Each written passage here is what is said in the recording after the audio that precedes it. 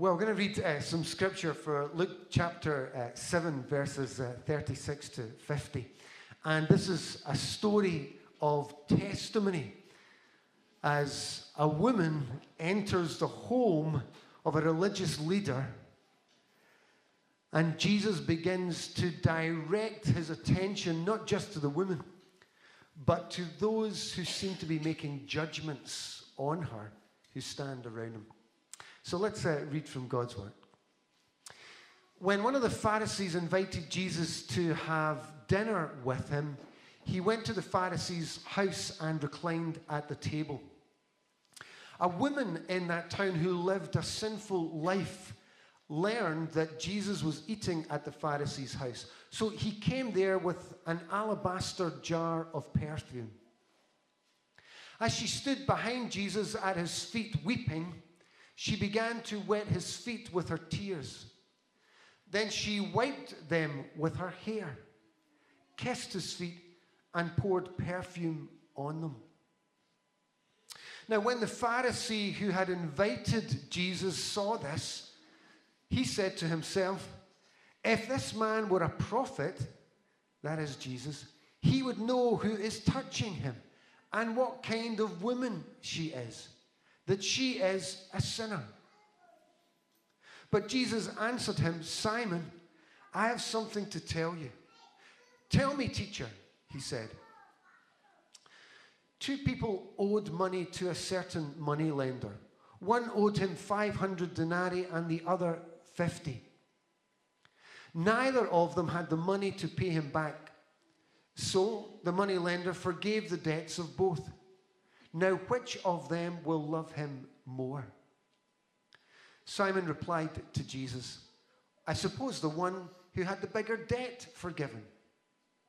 "You've judged correctly," Jesus said. Then he turned towards the woman and said to Simon, "Do you see this woman? I came into your home and you didn't give me any water for my feet, but she has wet my feet with her tears and wiped them with her hair. And you did not give me a kiss, but this woman, from the time I entered, has not stopped kissing my feet. And you didn't pour oil on my head, but she's poured perfume on my feet. Therefore I tell you, her many sins have been forgiven, as her great love has shown. But whoever has been forgiven little loves little." Then Jesus said to her, "Your sins are forgiven." The other guests began to say among themselves, "Who is this who even forgives sin?" And Jesus said to the woman, "Your faith has saved you. Go in peace." Go in peace. In the last century, there was a journalist and writer, broadcaster by the name of Margaret Lasky. She was English. She died in 1988. And Margaret Lasky was a humanist. She had no belief in God at all. But she would often appear as a panelist or being interviewed about all kinds of things. And in a conversation, in a debate with a Christian on television, she made this astonishing confession. She said, "What I envy most about you Christians, is your forgiveness, your message of forgiveness." Then she added rather sadly, "I have no one to forgive me." That's quite a confession to make. That in her life she felt that she had nowhere to go for forgiveness. And that what she longed for and what she needed in her own life, someone to forgive even the quiet, private things that we only know. What she longed for and needed was the very God and the very gospel that she denied. Forgiveness. It is at the heart of the message of Jesus Christ. And it's what we all need, and it's what we all want, because there are things in our life that we carry, and we carry through life. And we wonder if we will ever know forgiveness. God forgives in Jesus Christ. And he does not want us to be carrying around within us and on our shoulders the things of the past that have so easily entangled us. And this woman comes as one who knew what it was to be forgiven. And you can see, you can tell, that's what he's doing. He's pointing out, look and see. This is the life of forgiveness. Is what it looks like. This life of worship and love that is expressed from this woman. And so I want us to look at this story, first of all, from God's perspective. His story, what Jesus sees, what God sees. And really it's a lesson in forgiveness to the religious folk. It's a lesson in forgiveness to us. Because, of course, it's not the religious leader that is getting this idea of forgiveness. It's the woman who has a reputation in the town that they're in. She's the one who has experienced wonderful forgiveness.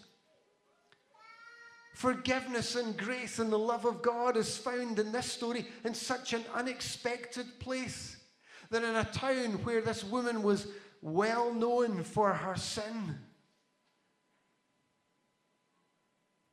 that she would be the one who would be the example of what it means to live in forgiveness. The one that no doubt people pointed their fingers at. Look at her. Look at what she does. But she's experienced through Jesus forgiveness from God that makes everything new. As Jacques keeps reminding us, Jesus changes everything. There's an outrageous grace about God's forgiveness. That even for a woman like this, if Jesus knew what kind of woman this was, says it all. That for her also, forgiveness in Christ Jesus is real. And there's a great reversal that takes place, because everyone in the story in some ways would have expected the Pharisee, the leader, to be the one who knows what it's all about. But by the time you get to the end of the story, it's all flipped on its head. Jesus is pointing at the woman, the sinful woman, and saying, actually, this is what it looks like to live in forgiveness, not like this Pharisee over here. A great reversal has taken place. And sometimes I think there is, both in the church but also in the culture, a kind of sense in which God only accepts or welcomes or forgives certain people, like religious people. And Jesus, from Jesus' perspective, that's all upside down. And he says, no, the forgiveness is for women like this. And so by the end of the story, we're in no mistake about who Jesus says is living now in the fullness of forgiveness and the love that comes from being forgiven. And it's the Pharisee whose heart and sin is exposed. That judgmental heart over this kind of woman. And so there's been a great reversal.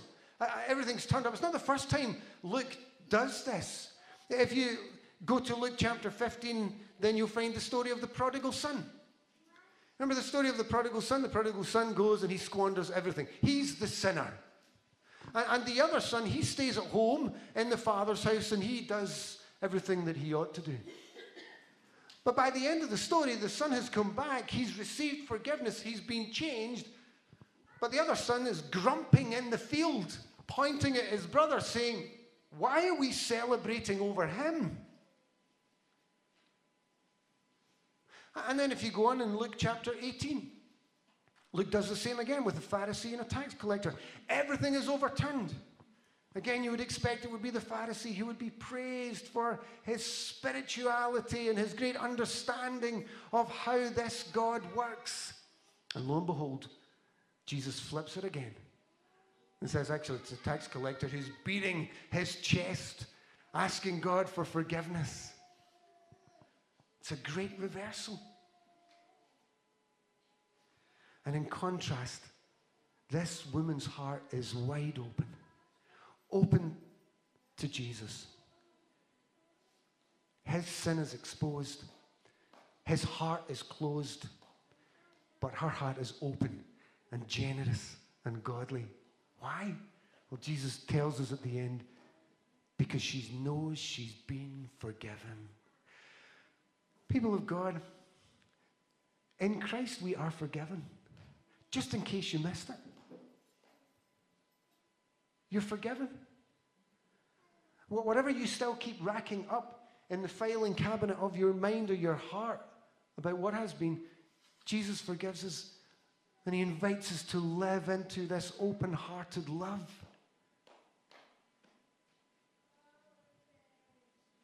Her heart is open and generous.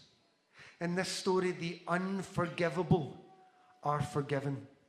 The outsider is brought inside. Everything has changed, and her testimony shows it. Her testimony shows that she knows she's forgiven. The Pharisee, he points to her to put her down. But Jesus points to her to lift her up. She understands this forgiveness that comes to us from God in Christ Jesus. Forgiveness. And her story is beautiful. Her testimony is visible for all to see. In spite of the judging eyes, not just from the Pharisee, but probably from the crowd who are there as well. Her testimony is visible for all to see, demonstrated in this costly act of love and worship. She takes this alabaster oil, which is costly both in terms of financial cost, but also costly for her. Costly because when she enters this place, she runs the risk of humiliation, of being asked to leave, of being excluded all over again.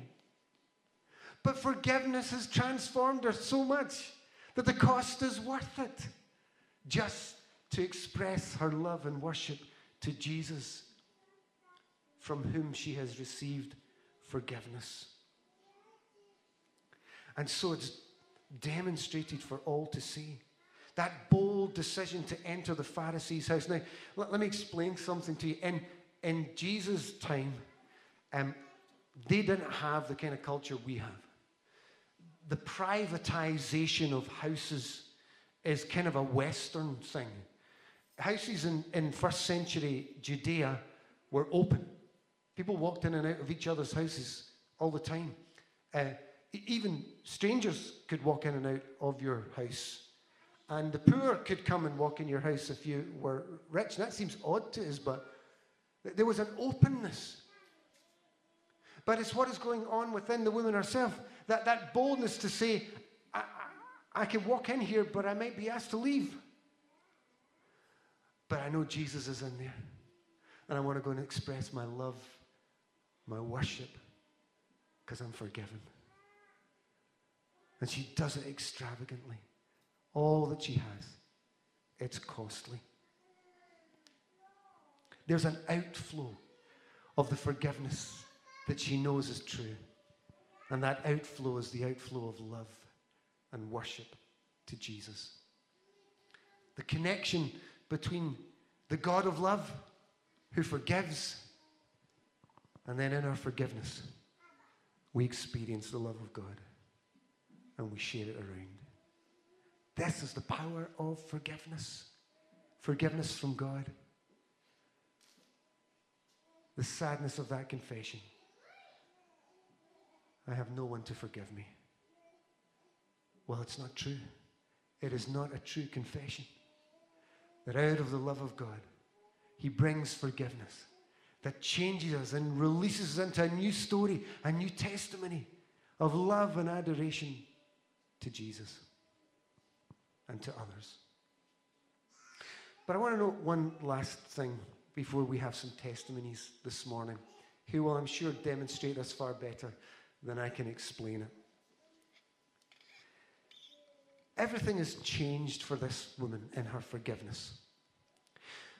But Jesus shares a small mini parable in the midst of all of this. And if we went through that story, and if you've been around the church for a while, or you've read, the Gospels, you'll recognize that this little mini parable is a much wider or longer parable in another part of Scripture, where Jesus talks about a money lender who lends money to two people, a large amount to one and a small amount to the other, and that he writes off both debts.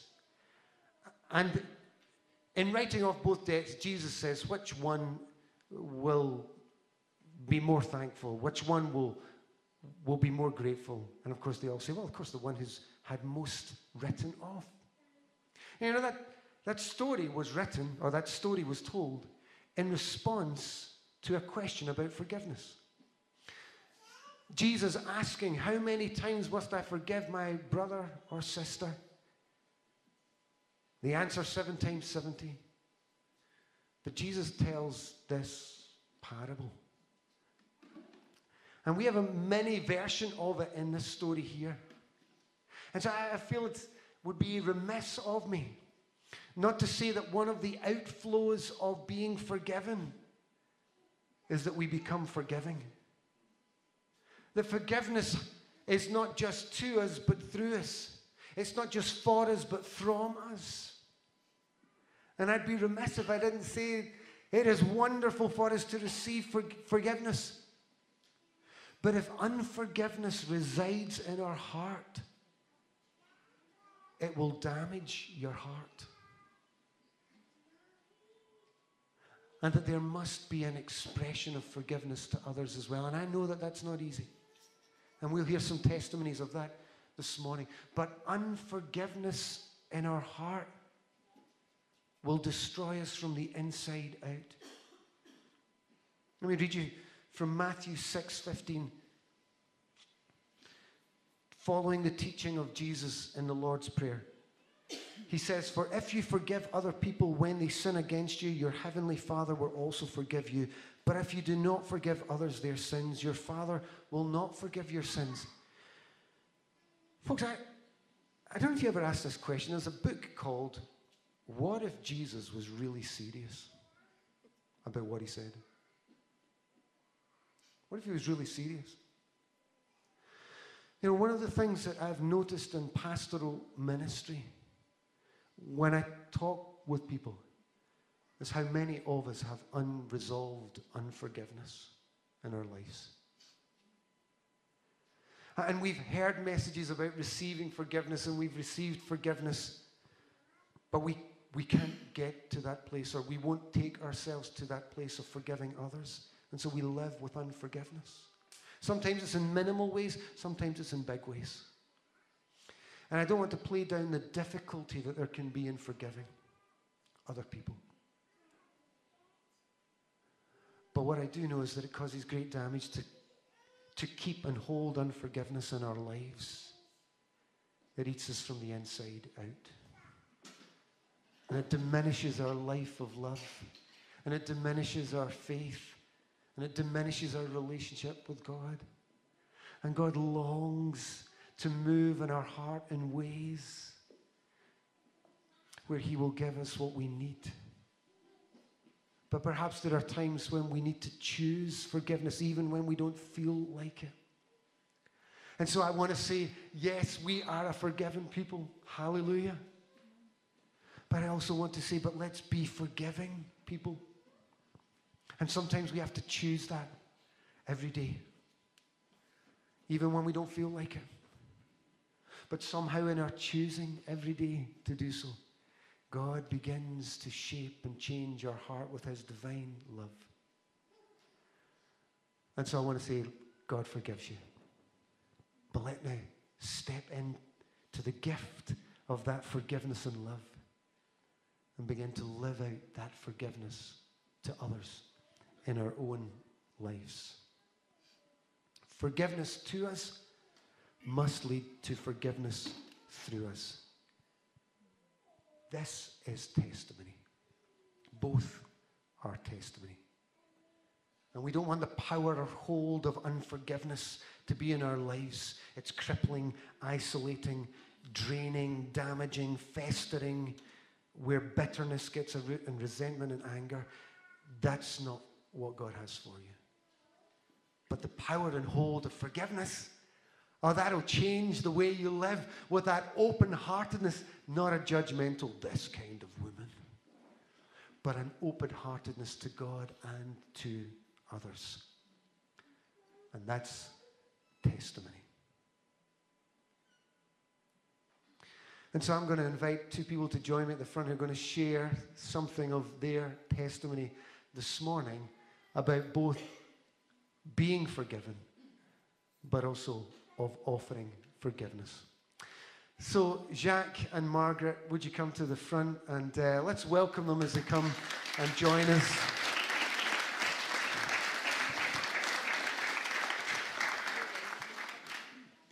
Come and have a seat. Here? Yeah. Okay. Make sure everyone over this side can see. You see past me? That's good. Well, first of all, thank you both for being willing to share testimony this morning. And I want to take a little bit of time, a little extra time than we might normally for one single testimony. And so we can hear a little bit of their story. So I'm going to start with you, Jacques. And Jacques, I want to take you back to your younger days. I've heard a little bit of your story. But when you first came to faith in Jesus and experienced God's forgiveness, can you share with us or explain to us the power of God's forgiveness at that time in your life? Yeah, so in my late teens and early 20s, I became heavily involved in gang culture, as in my country where I come from, because of civil war, there were lots of gangs around. Before I knew it, I found myself in one. And so this was like, it involved violence, drugs, alcohol, and very unhealthy life choices, shall I say. And at that time, there was no escape at all. I was such a prisoner to these things until, of course, I was introduced to Jesus, which at that time, because I was, well known around the country as this notorious, like, gangster, so when I was invited to church, this is where I came, shall I say, face to face with the power of forgiveness, even though I thought I knew of it, but I have never, until you encounter the forgiver, which is Jesus himself, so right there in front of me, the message was preached just like you just done, so humbly, so simple. And do you know when the message is preached and sometimes you just wonder, has someone been speaking to this preacher about me? How do you know about me? It's like everything he was saying, it was like all to me, but somehow I guess God was speaking to me through him. And before I knew it, I made myself available. I made my way to the altar call where I just face to face with Jesus. Basically, it was like, this is it. You messed up big time. Only I can set you free. So this is your chance. You say yes to me, or you're going to remain in your captivity forever. But I'm so glad I did. And it was so life-changing that, obviously, I've never even forgotten the date. It was the 24th of August, 1994.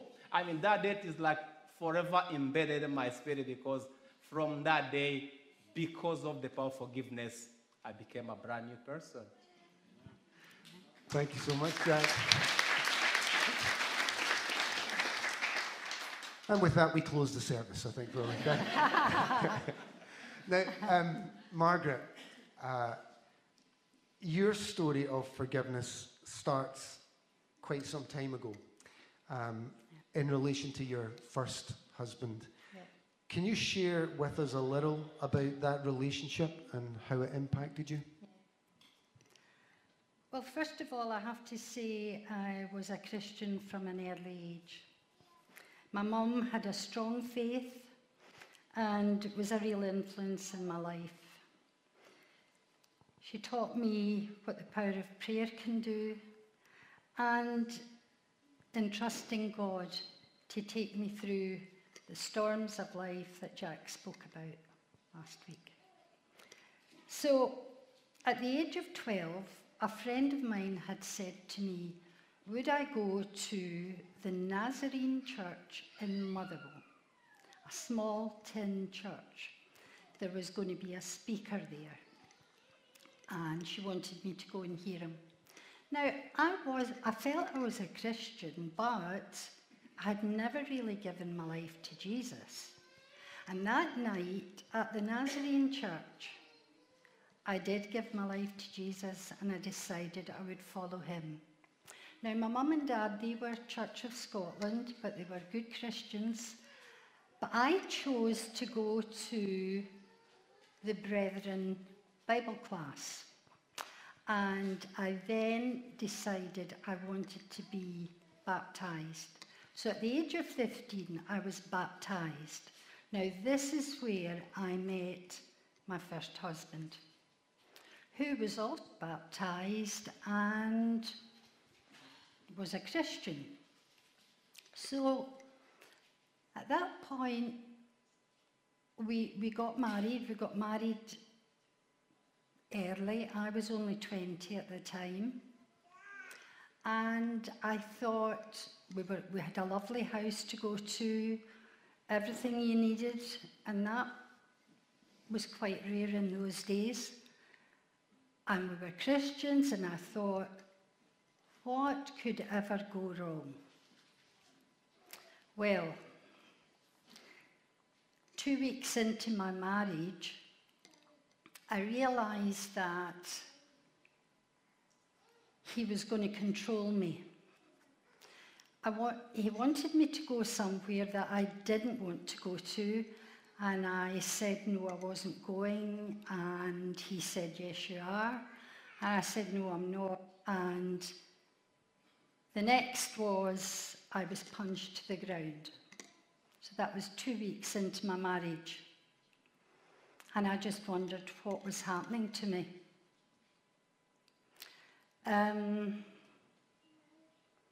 He then said, we're not going back to the assembly. Well, that was easy because we had moved to another town, so it wasn't really noticed all that much.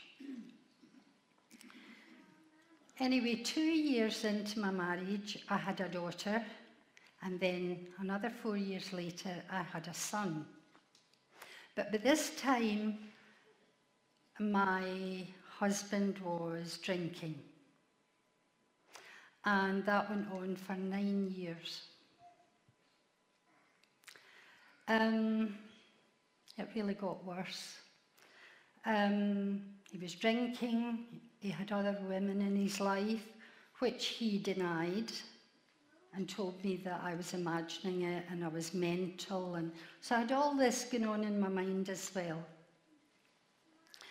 And it was very, very difficult for me because I ended up really a nervous wreck with it all. And I was on strong medication. It was affecting my daughter, and she had to be sedated before he came home at night. Well, it reached the point where one night he came home and he was in a bad mood. And he was, by that time, a really violent alcoholic. he grabbed me and he put me up against a wall and he was trying to strangle me. And by the grace of God, I managed to get free. He was a very strong person. I was very weak. But God got me out of that situation and I ran for my life. I realised then that I had to do something about it because my fear was that the children would be left with no mother and he would be in jail for what he had done to me. So I planned running away with my 2 children. And I went to an aunt up in Carnoustie. It happened to be away out the road so that he couldn't get me and he wouldn't find me. So I was there for a wee while and then I ended up having to come back down and stay with my mum and my dad. And that was very difficult for them. The impact was enormous. I was now a single parent, and that was frowned upon in those days. I got a divorce 11 months later on the grounds of adultery, and then I had a label round my neck as a divorcee, which again, people frowned upon.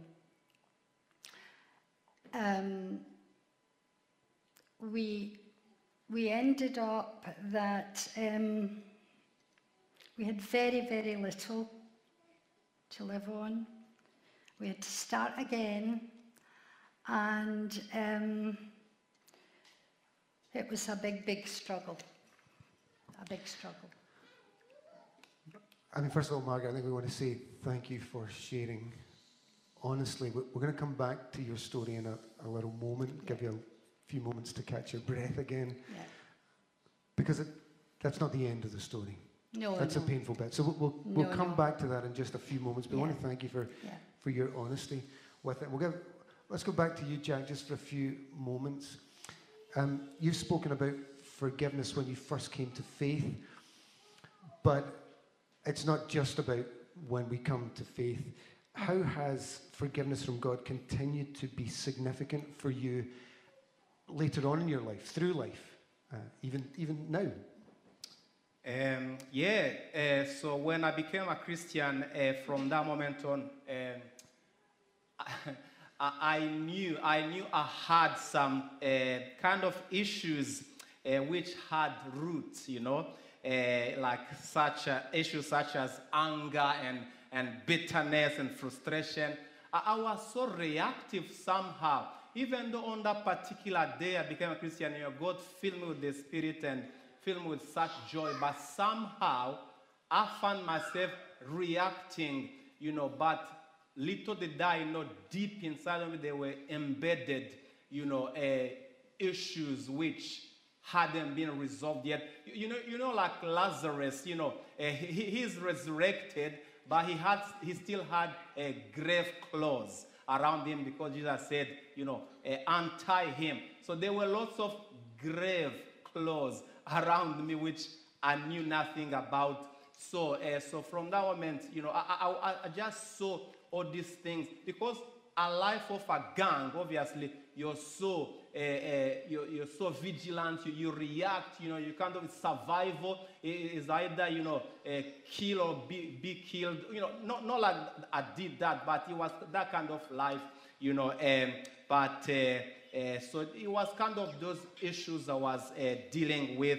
But but God in His grace, He was just continuing to teach me how to forgive others, to react differently, so by Him, obviously, by experiencing His forgiveness, Jesus was extending, His grace to me, and that step by step, that was teaching me how to do that to others, which was such a challenge.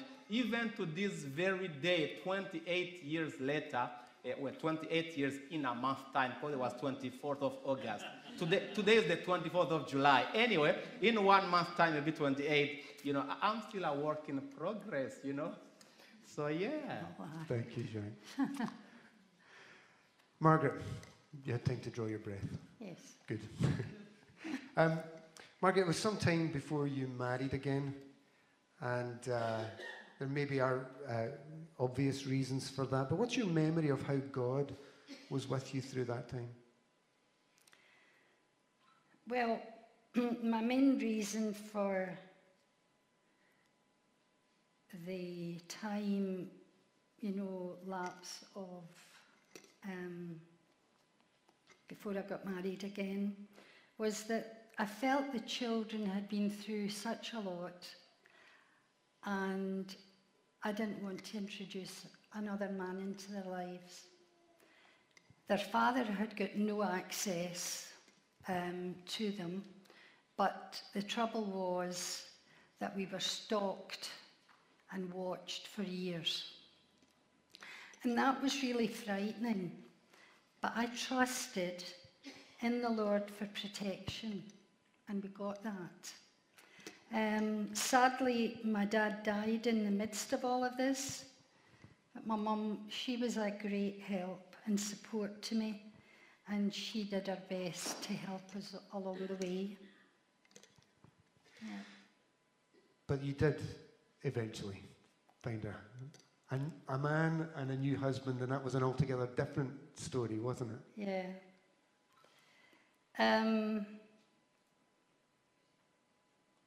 Yeah.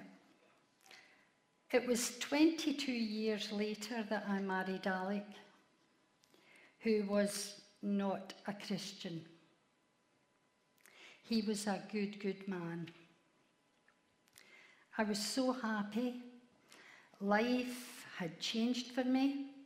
I was loved, I was cared for, and Alec would have done anything within reason for me and my children, who were grown up by this time. Sadly, Alec was taken from us suddenly. He suffered a heart attack while out walking in Glendevon, and I had to go searching for him along with the police. I was really devastated at the loss. We'd only been married, and once again it was 9 years. I remember so vividly calling out to the Lord. I was standing in my living room, calling out to the Lord for help. And I remembered Psalm 34. The Lord is close to the brokenhearted and saves those who are crushed in spirit. And something happened. I felt his arms around me, lifting me up. It was a feeling I'll never forget. I knew he was with me and would give me the strength I needed. I thank the Lord for blessing me with a good marriage, something I had never experienced first time around. Yeah. Margaret, I'm going to stick with the question for you. In some ways, we're talking about testimony today, and there's something about even that testimony of Margaret's sense of God and what God did in her. But although there was a lot of joy in your marriage with Alec, in our conversation when we were speaking about this, you said that even after that there were echoes of unforgiveness about your first marriage and from your first marriage, in spite of the fact that we're sitting here listening thinking, what an incredible woman and what faith, and isn't God amazing? But you sensed there was echoes of unforgiveness from your first marriage that God had to deal with, and that didn't happen until more recently, God dealing with that. Can you tell us what happened and what brought you into this new place of forgiveness? Well, this was the most difficult thing I knew I had to do. At first, I really wanted revenge. And I knew that was the wrong thing, and I had to get rid of that. And I prayed about that, and I heard God speak the words, "That's not your place." And I got rid of those thoughts quickly. But forgiveness was much harder, you know, and that took longer. I, by this time, was attending our church here in Trinity. The sermons, well, constantly, I heard forgiveness being preached, and I'm sure it was aimed at me. And in a clear voice, I knew I had to forgive the man who had caused me so much pain.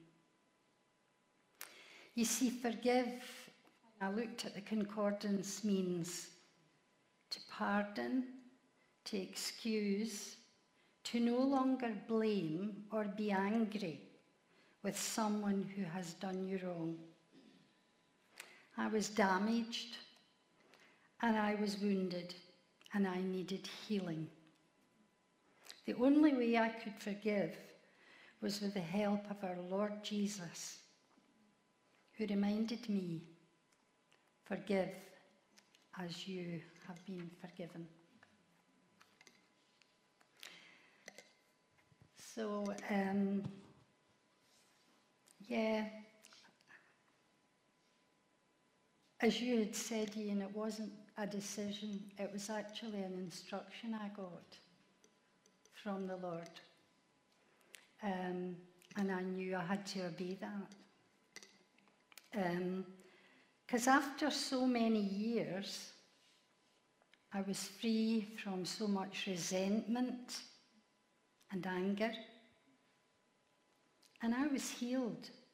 And I thank the Lord for delivering me from that place of unforgiveness and filling me with His Holy Spirit.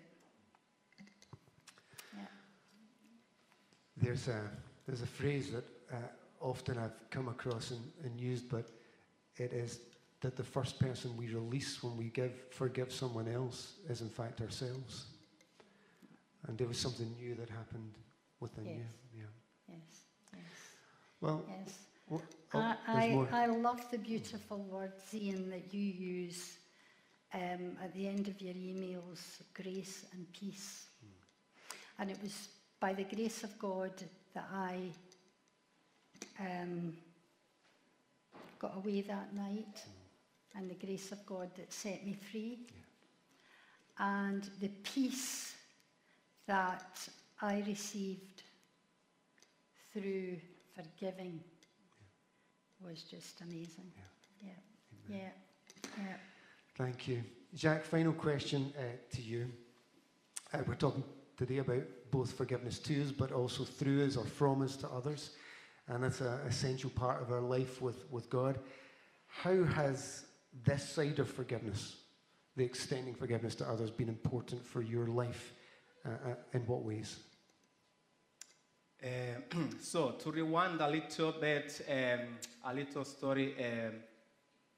My parents separated when I was 8, and my father divided the family. 5 of us boys, so my mom took the 3 younger siblings, and my dad took 2 of us, my brother John and I.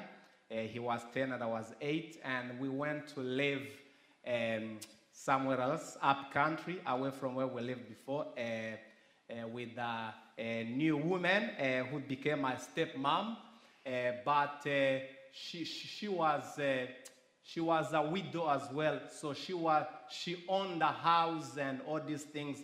So basically, she was the boss, Anyway, so we went to live with her, and so that was the beginning of my shocking, shall I say, maybe horrendous cruelty. As a child, I would never have expected to live that kind of life, but she was so bad to John and I. things got so bad that within a year, we got chucked out of the house. I couldn't go into details, but anyway, we ended up on the street, John and I, fending for ourselves, and so yeah, we became street boys, and what was more difficult is that my dad couldn't do nothing about it, so all that, I guess, this is now where I trace the anger and bitterness and frustration, so that's where the root began anyway. So John and I fend for ourselves. We carried on that life until the late teenage years. I mean, we really practically fend for ourselves. I mean, we even ended up later on in life renting a wee room. I mean, we were selling peanuts on the street.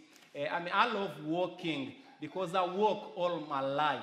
That's my favorite thing to do. I walk to work, everywhere. I just love walking.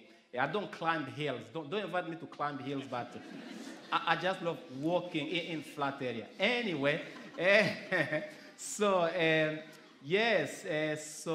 I mean, life was challenging, but somehow we go through that. But obviously, because you're striving for identity and a sense of belonging and survival and fighting, all these things, that's how I ended up in the gang. But as I say, because of these things that happen in childhood, that's why even from the moment I became a Christian, I was reactive, so that was because of those roots I was talking about. So suddenly I knew now I have to do something about it, because these women I have not seen or spoken to since I got chucked out of her house.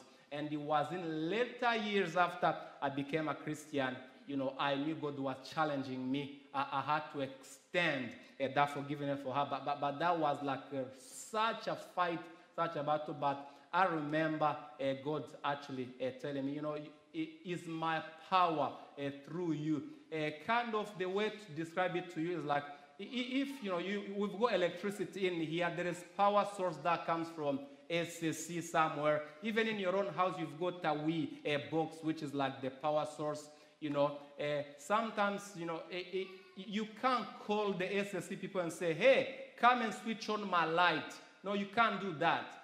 You yourself have to go and click things on. So God was saying, you have to do this yourself, but you need to make sure you're connected to the source of my power. So he reminded me that first day, the 24th of August, I encountered the power of forgiveness. Like, oh, okay, yes, please help me, because I can't do it myself, please. So just be plugged into me anyway. And so lo and behold, I went to see the stepmom, and I mean, sometimes you think you're waiting for them to apologize, but that will never happen. That will never come. So never even think you wait for their apology, because that never comes. But I had to do it anyway.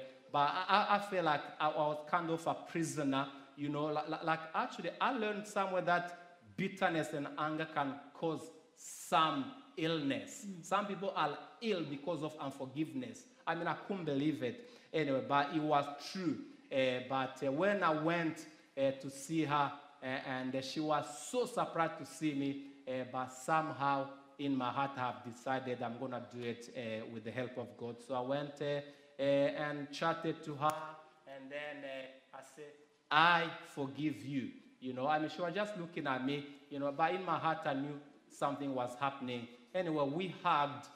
Actually, you won't believe it, 4 months later, she became a Christian, and 3 months after that, she died.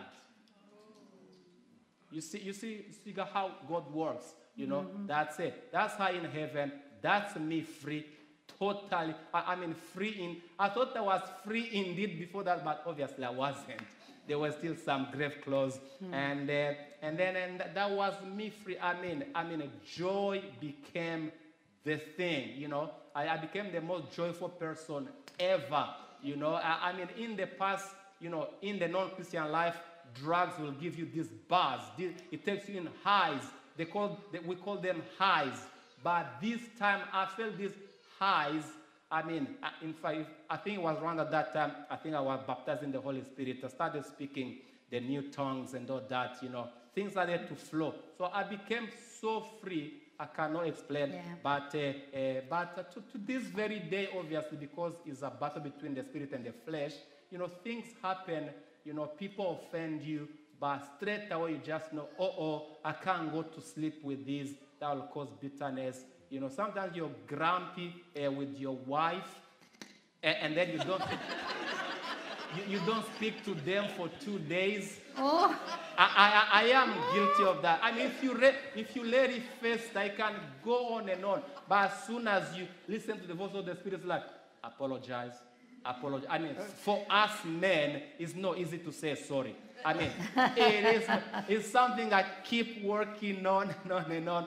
But, you know, God in his grace definitely teaches me and humbles me. At some point I go and say, I'm sorry, and then I just feel so peaceful and so joyful. When you do it, it's so releasing. I mean, just humble yourself and say sorry. It's amazing. I mean, it's so awesome. Anyway. Jacques, thank you.